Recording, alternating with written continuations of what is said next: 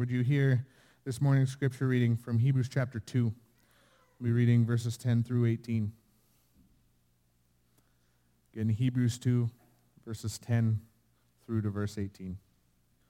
For it was fitting that he, for whom and by whom all things exist, in bringing many sons to glory, should make the founder of their salvation perfect through suffering. For he who sanctifies and those who are sanctified all have one source. That is why he is not ashamed to call them brothers, saying, I will tell of your name to my brothers. In the midst of the congregation, I will sing your praise. And again, I will put my trust in him. And again, behold, I and the children God has given me. Since therefore the children share in flesh and blood, he himself likewise partook of the same things, that through death he might destroy the one who has the power of death, that is, the devil, and deliver all those who through fear of death were subject to lifelong slavery. For surely it is not angels that he helps, but he helps the offspring of Abraham. Therefore he had to be made like his brothers in every respect, so that he might become a merciful and faithful high priest in the service of God, to make propitiation for the sins of the people. For because he himself has suffered when tempted, he is able to help those who are being tempted. This is God's word. Would you pray with me? Our God and our Heavenly Father, we pray that not only this morning, not only when we are within the walls of the church or visiting with church brothers and sisters, that those would not be the only times where we focus on you and the work that you have accomplished in Christ. But we pray that such an awareness would permeate every part of our lives, that whatever we say and whatever we do and however we say and do what we do, that all of it would be colored by the knowledge of the work of your Son, Jesus Christ. That all of it would be directed by the directions that we find in your word. Lord, we live in a world that is increasingly divided across religious lines, across political lines, across every manner of disagreement that we can manage to come up with, Lord. But Lord, we pray that in the midst of this division that the world might see a shining light on a hill, a beacon of righteousness and unity that is found in your church, that we may be one just as Christ is one with you. Lord, we think of all of the men and women who are a part of this convoy out to our capital this week and over these last number of days, Lord. God, there is so much strife and disunity in our country. And Lord, whether it's this convoy or the protests in the various towns and cities across our nation, Lord, we pray that in all of these things that your will would be done.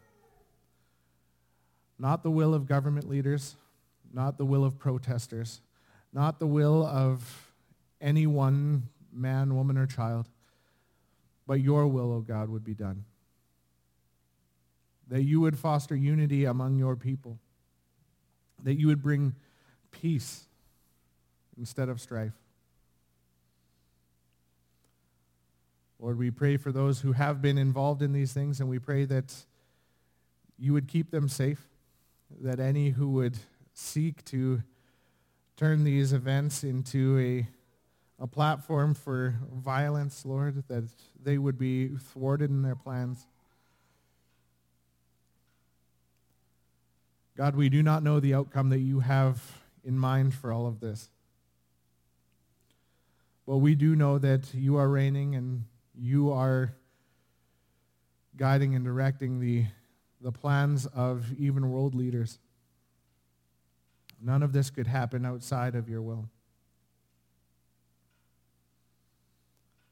We pray for our government, O Lord.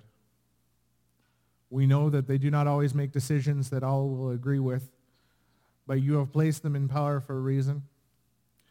It is only by your will that they have the power that they have. We pray that they would come to know you and come to make decisions that are honoring and glorifying to you. We thank you that we live in a country where we can voice disagreement and differences of opinion with a relative safety. Lord, we pray that you would protect that. My Lord, as far as it comes to things of your will and the commands of Scripture, that even when it comes to issues where we are not allowed to voice disagreement, that it would not silence us, but that we would disagree vehemently with anything that comes against your word. Lord, encourage our leaders today.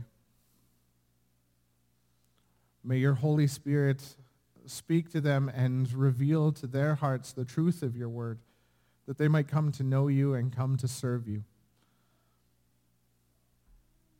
And in the meantime, we pray that you would continue to bolster the hearts of your people, that we would not be shaken by the events that go along in this world, but that we might ground ourselves in the hope that we have in you, that the kingdoms in which we live are not our ultimate home, but that our home is with you. God, we pray for our church, that we would continue to be light and life and salt in a world that is in such desperate need of it. That we might be known as peacemakers amongst the world. And that the world might know us by the love that we have for one another here within the church. Not just as Elk Point Baptist Church, but the Church Universal, that we might love our Christian brothers and sisters with a love that causes the world to take notice and wonder what the source of such unity and love would be. That we might tell them that it comes from a knowledge of you, comes from a unified thought and heart to worship you. We pray for those of our brothers and sisters who can't gather with us this morning, whether because they are ill or shut in or locked down because of COVID. God, we ask that you would once again allow them to join with us soon. Lord, for those who are ill, we pray that your healing touch would be upon them, that they would be brought back to full and good health quickly.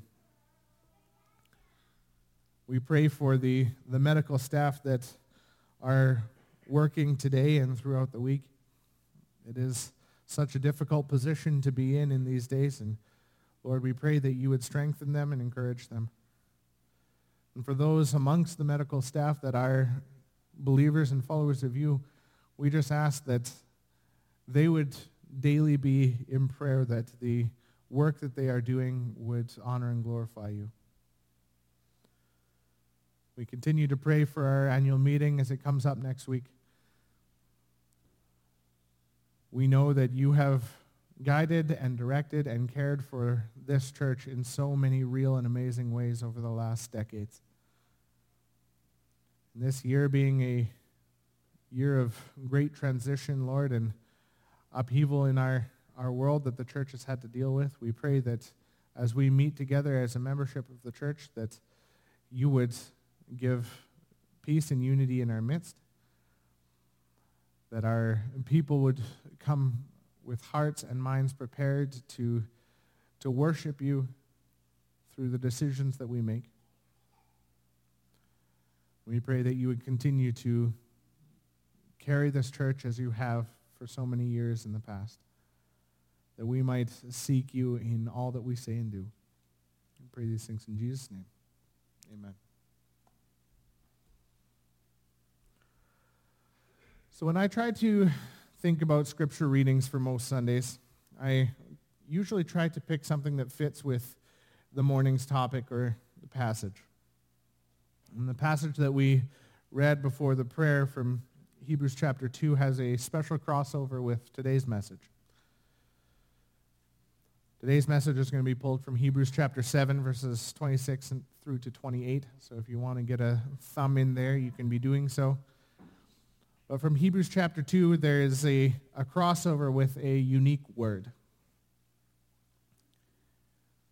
Verse 10 of chapter 2 says, "For it was fitting that he for whom and by whom all things exist, in bringing many sons to glory, should make the founder of their salvation perfect through suffering." Then chapter 7, verse 26, "For it was indeed fitting that we should have such a high priest." This word translated as fitting will play heavily into our message this morning. It directs us to recognize how Christ fits as our Savior and our high priest. So would you read our passage this morning with me? From Hebrews chapter 7, verses 26 through to verse 28. "For it was indeed fitting that we should have such a high priest, holy, innocent, unstained, separated from sinners, and exalted above the heavens. He has no need, like those high priests, to offer sacrifices daily, first for his own sins and then for those of the people, since he did this once for all when he offered up himself. For the law appoints men in their weakness as high priests. But the word of the oath, which came later than the law, appoints a son who has been made perfect forever."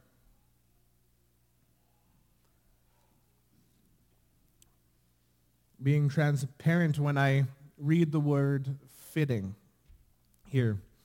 Maybe it's just me, but I don't necessarily love the sense that's attached to it. When I hear a phrase like "it was fitting," I get the feeling of it just being kind of appropriate or suitable. It follows along. It's fitting for a man to wear a tuxedo to his wedding. It is fitting that a person who works overtime gets paid extra. There's a sense that this fitting just kind of passively follows the situation. Maybe what I'm wishing for here is that there was a way to convey the preciseness of the fit. If you've ever done a jigsaw puzzle, you know that there are pieces that just kind of as you're building across, they fit together. That's what puzzle pieces are meant to do. But there's something where you finished all the way around a slot, and then you find that gaping hole just kind of mocking you, and you find that one piece that just fits perfectly. And there's a greater satisfaction there that it does more than just fit. It fits perfectly. It might fit that a man wear a tuxedo to his wedding, but he could wear that to any black tie formal event. However, it fits perfectly that a woman would wear her wedding dress to a wedding. A garment that is designed precisely for that one moment. This morning we're talking about Jesus, our great high priest. Last week we read he is the guarantor of a better covenant, that he holds his priesthood permanently because he continues forever. And consequently, he is able to save to the uttermost those who draw near to God through him, since he always lives to make intercession for them. And our passage this morning follows that up. I kind of like the translation that the NIV does here, and it says, "For such a high priest truly meets our need." Our guarantor, our permanent high priest, does more than just fit. He fits perfectly in this role. Jesus is more than just suitable or adequate to the priesthood that he is actively in today. The fit is so precise that no one and nothing else could fill that role. There's a reason why in John 14:6, Jesus says of himself, "I am the way, the truth, and the life. No one comes to the Father except through me." In faithful expository preaching, there is a general suspicion, and rightly so, shown towards making too much of the creature rather than the creator, making too much of ourselves and not enough of Christ. And maybe that's why some other translations vary from the NIV's choice to call Christ the one who truly meets our need, instead saying it's fitting that we should have such a high priest. We need to remember that Christ's primary goal was the glory of God. When he prayed for us, interceding before the Father, he says, "They also whom you have given me may be with me where I am." Why? To see my glory, that you have given me because you loved me before the foundation of the world. But Christ saw fit to glorify himself through the salvation of mankind. And as such, it was necessary that he fit perfectly as our high priest. He does truly meet our need because it was to his glory to do so. So this morning we get the joy and privilege of looking at how Christ, our great Savior and high priest, fits that role. Another translation says, this is the kind of high priest we need. Our author gives 5 criteria, and at least the first 3 sound fairly similar at first glance. Holy, innocent, and unstained. Goes on to also say separated from sinners and exalted above the heavens. These are 5 of the pieces that make Jesus so perfectly fitting for his role as our high priest. And we're going to look at those this morning. First, he was holy. This focuses on Christ standing before God. When God spoke to Moses in Leviticus 19, the Lord spoke to Moses saying, "Speak to all the congregation of the people and say to them, 'You shall be holy, for I, the Lord your God, am holy.'" Holiness here is referring to being set apart for a special purpose, specifically set apart unto God. But for us to really understand what this means, that our Savior was holy, we first have to recognize that holiness as it is used in Scripture, first and foremost, is defined by God. Revelation 15:4. "Who will not fear, O Lord, and glorify your name? For you alone are holy. All nations will come and worship you, for your righteous acts have been revealed." Our great high priest, as a member of the Godhead, is holy in a manner that is beyond the capability of any created being. He is holy by his existence. He is holy because he is, in the same sense that Yahweh in the Old Testament says, "I am." But when by association we are commanded as God's people to be holy, as he is holy, we cannot think that we're being commanded to be holy in this same manner. No man will or ever has been able to say, "I am," with the same sense of the meaning. Not even Adam, who was the first and only other sinless man, was able to say those words. For he depended on God for his very existence. Just as today, moment to moment, we do the same. So holiness must mean something beyond this kind of holiness. And it also carries with it an ethical holiness to which we are called. When God first created us, he said that he would create mankind in his own image. And that image of God, what we call the Imago Dei, is carried in every human being across the ages. And our capacity for recognizing and pursuing moral and ethical holiness, I believe, is part of the image of God. Neither plant nor beast nor anything else on earth has the same moral compass the way humans do. We are created in this image of God, and we are designed to pursue conformity to that image. We are designed to pursue right standing and cleanness before God, where like a perfectly polished mirror, we can reflect his own holiness back at him. But as ones who are affected by sin, our reflection has grown dim. Our mirror is scratched beyond repair, and our reflection is now distorted and often almost unrecognizable. Our perfect high priest, however, is holy before God, unmarred by sin, and capable of displaying this ethical holiness the way that we were meant to. Indeed, it was fitting that we should have such a holy high priest. Second, our high priest is to be innocent. Other translations use the word blameless or harmless. The sense in which it's used grounds it firmly in Christ's dealings with mankind. It means that he is without evil, simple, or guileless. Returning to that example of Adam in the creation narrative, because he is the only other example we have of a man who is free from sin. In Genesis 2:24 and 25, we can read, "Therefore a man shall leave his father and his mother and hold fast to his wife, and they shall become one flesh. And the man and his wife were both naked and were not ashamed."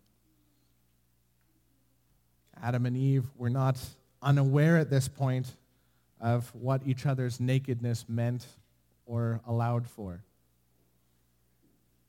But there was no evil in their hearts, that it might be misused or abused, for they were without guile. It's not by mistake that the second sin entered into their hearts and their world. One of the first things that they did was make themselves clothes. This guile had crept into their hearts. When I was a young teenager, I was the pinnacle of the negative example of the socially inept homeschooled kid. All of the stereotypes of the homeschooled kid that has no idea how to interact as a human being, that was me. My mom tried so hard to teach me social skills, but apparently none of her lessons stuck super well. And I rejoined the school system in grade 8, and I went to a Catholic school. And in my wide-eyed innocence, I was blindly trusting. This Catholic school that I got sent to, the idea was, hey, it's a Catholic school, maybe it'll be a little bit better and less kind of rough and tumble than most other schools. Well, the opposite happens, and all of the other parents think that their troubled kids should go to that school too to get shaped up, and then the school just ends up being a tough place to be, especially for a very socially inept homeschooled kid. So I come in grade 8, and a guy that I barely know within weeks of starting at this school comes and says, "Can I borrow some money?" I thought nothing of it. Okay, yeah, sure. You'll pay me back. I later learned that this was a local drug dealer in the school, and that money never materialized again. My lack of guile in that situation could just as easily have been mistaken for stupidity, and maybe it was in one sense. Who loans money to someone that they don't even know without any kind of security? But it was also just an utter lack of guile, a desire to just help another person, not super concerned about whether I might be taken advantage of. Our Savior is not ignorant of the possibility of evil the way that I was, or even the way that Adam was in the garden. As God the Son, Jesus must have been keenly aware of the evil that pervaded the hearts of all mankind with which he interacted. But yet, he remained innocent and guileless towards them. Hear from Jesus' Sermon on the Mount in Matthew 5. "You have heard it said, 'An eye for an eye and a tooth for a tooth.' But I say to you, do not resist the one who is evil. But if anyone slaps you on the right cheek, turn to him the other also. And if anyone would sue you and take your tunic, let him have your cloak as well. And if anyone forces you to go 1 mile, go with him 2 miles. Give to the one who begs from you, and do not refuse the one who would borrow from you. You have heard that it was said, you shall love your neighbor and hate your enemy. But I say to you, love your enemies and pray for those who persecute you, so that you may be sons of your Father who is in heaven. For he makes his sun rise on the evil and on the good, and sends rain on the just and on the unjust. For if you love those who love you, what reward do you have?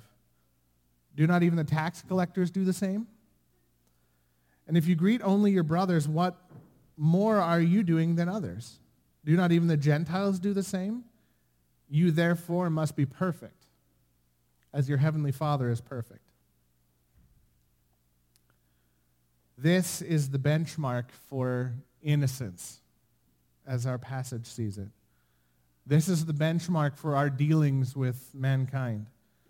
Not just refusing to pay evil for evil, but even repaying good for evil.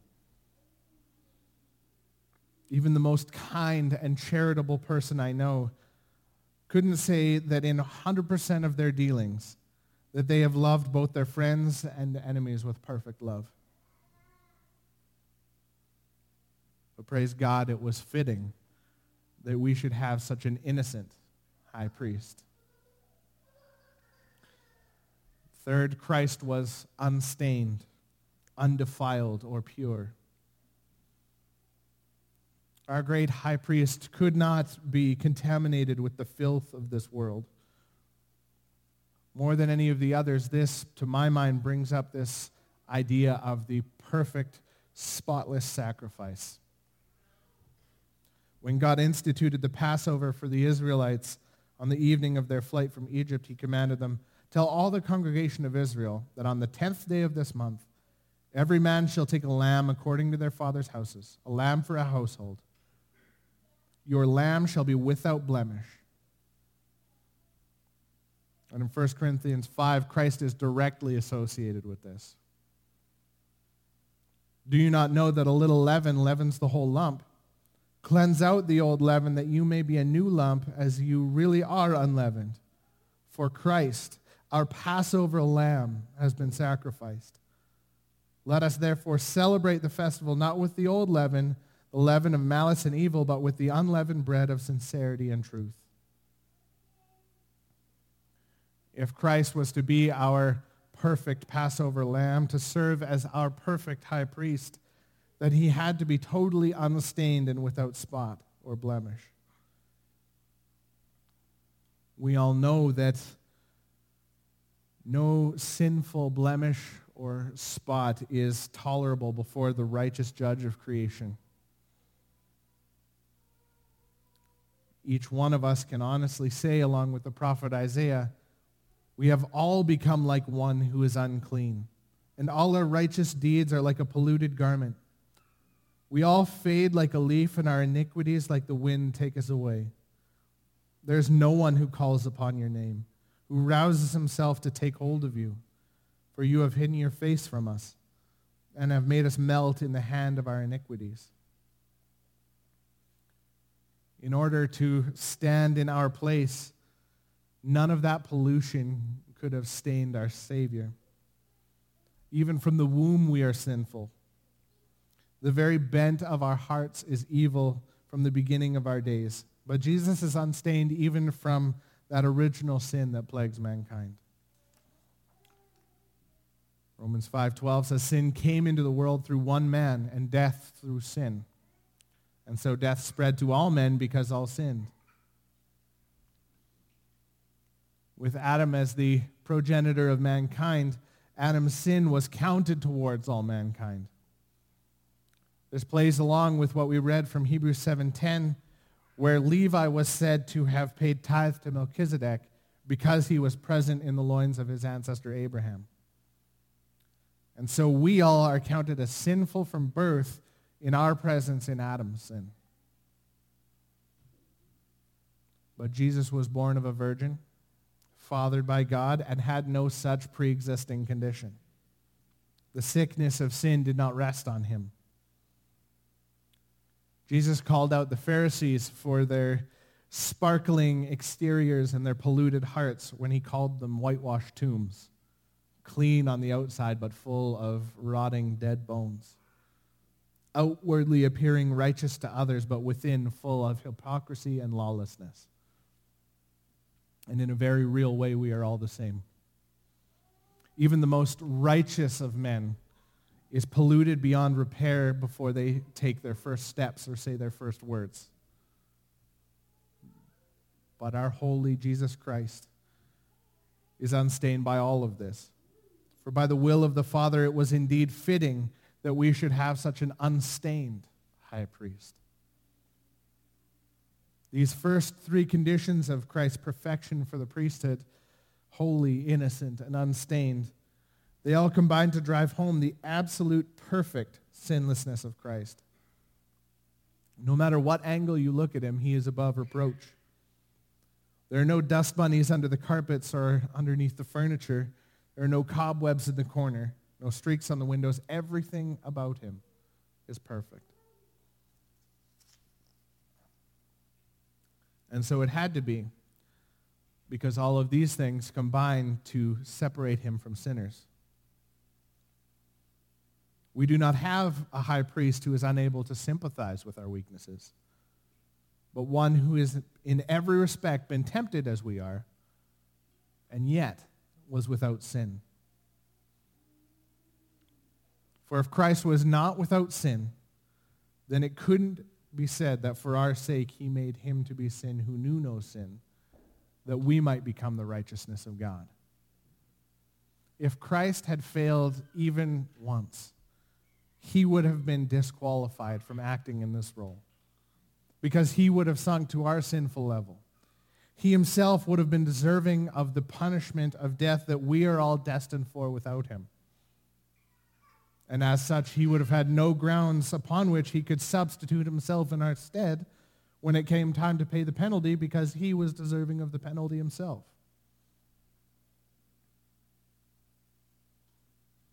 After making purification for sins, Jesus sat down at the right hand of the Majesty on high, having become as much superior to angels as the name he has inherited is more excellent than theirs. He has been exalted beyond anything and anyone. Again, trying to drive home the supremacy of Christ over the Old Testament priesthood, our author says, he has no need, like those high priests, to offer sacrifices daily, first for his own sins and then for those of the people, since he did this once for all when he offered up himself. There was no need for Jesus to purify himself, for there was nothing to purify himself from. He literally came from the heavenly holy of holies that the earthly temple was modeled after. And he has since returned to the presence of God Most High. That holiest of holy places in the temple was a place that even the greatest of high priests would only dare enter once per year, and would enter with great fear and great trembling that he would be struck dead for his own uncleanness before God. And yet our great high priest calls that place his home. He lives in that place. Why does he need not purify himself to act as a priest for his people? Because the law appoints men in their weakness as high priests. But the word of the oath, which came later than the law, appoints a son who has been made perfect forever. Jesus is a priest after the order of Melchizedek, the guarantor of a better covenant. And thus he is able to save to the uttermost those who would draw near to God through him, since he always lives to make intercession for them. Brothers and sisters, when we come to look at the qualifications that come with such a priesthood, you and I should absolutely be keenly reminded of our utter inability to stand before the righteous judge with any confidence in our own merit. There can be no self-representation in the courts of heaven that result in anything but a guilty verdict. but when you or I are represented by Christ to the Father, the one who can honestly say that he has been perfectly holy and righteous in every respect, things change. For any of you with a child, young or older in your life, parent, grandparent, uncle, auntie, otherwise, I want to commend to you R.C. Sproul's children's books. They're beautiful. And one of the greatest of which, and a favorite in our home, is The Priest with Dirty Clothes. In the book, this priest named Jonathan is to preach before the king and has these fancy priestly garb that he's wearing on his way. And it's ruined beyond all repair before he can even get there. And as such, he's found unfit to come before the king in his courts. He tries everything he can to clean these stains himself, but he ends up having to seek the help of the great prince. The great prince sends Jonathan to his father's courts and brings Jonathan a change of clothes. He brings his own princely royal clothes and dons Jonathan's stained priestly robes. And he says this, "When Jonathan was dressed, the prince said to the king, 'Father, may Jonathan now stand in your presence?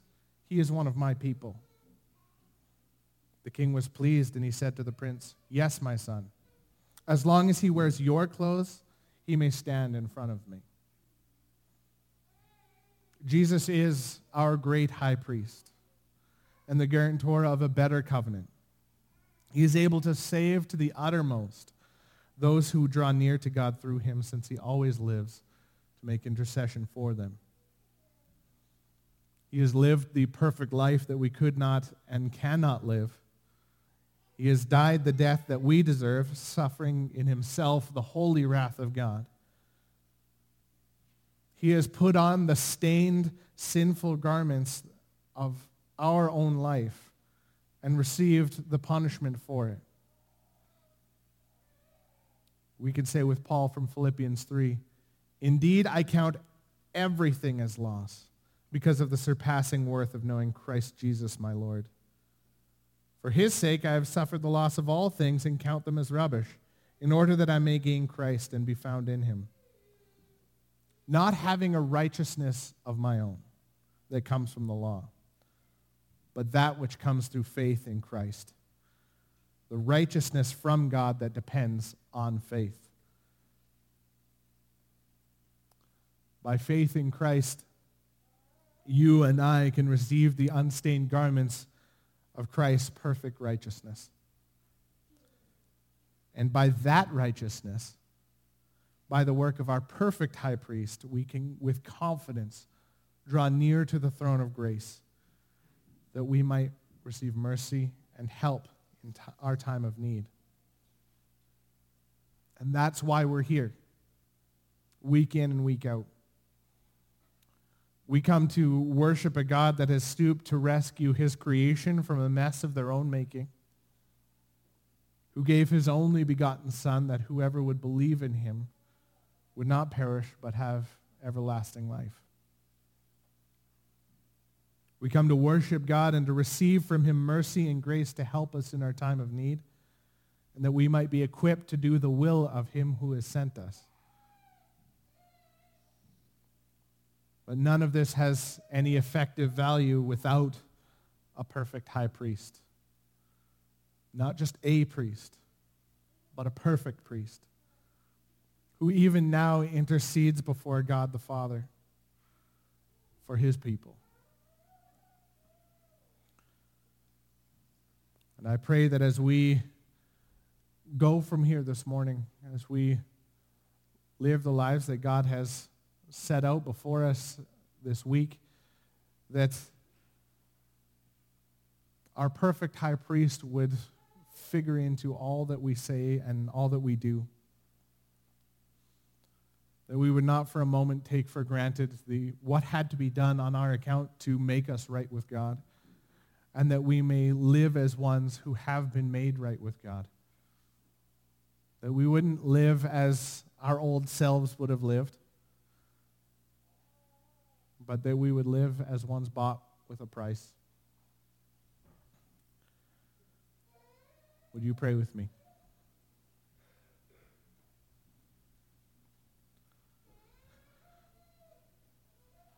Our God and our Heavenly Father, we come before you now only by the work of your Son, Jesus. We stand before you clothed in his righteousness alone, with none of our own to offer. We thank you that you set in motion from before the creation of the world the process that would lead to your people being reconciled to you. That you saw that it was for your glory and for the good of your people to allow sinful man to exist. That any of the infinite opportunity that you have had to just wipe us from the face of the earth for our own iniquity, that you stayed your hand for your glory and for our good. We thank you that you have given us a priest to represent us before you. A priest that has made propitiation for our sins, that our sins have been dealt with by the work of our holy Savior. And that we don't just return to net zero, but that we are then given the righteousness of Christ that we cannot ever deserve, and that is beyond anything we could ever accomplish. Lord, may we live for you as you have sent your Son to die for us.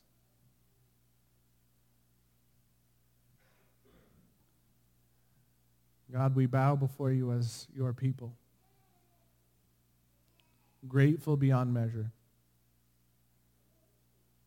and pray that you would go with us this week, that we might share this good news with any and all who would hear it. We pray that even through the online means that we have in this church, that some might hear this message and turn to you, that some might hear the gospel that is being proclaimed and to know it to be true by a work of your Holy Spirit. God, we ask that in your will you would bring us back safely next week. Lord, we do continue to pray that you would come again soon, that we might meet and know face to face our great high priest, that we might be able to glorify him for the glory that you have given him from before the creation of the world. We thank you for all these things and pray them in Jesus' name. Amen. Now would you please stand with me for the benediction from Hebrews 13.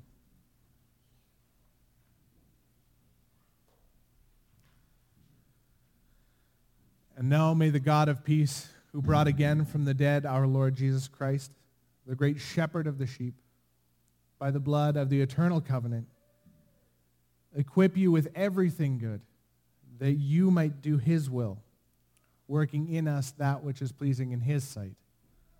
Through Jesus Christ, to whom be the glory, forever and ever. Amen.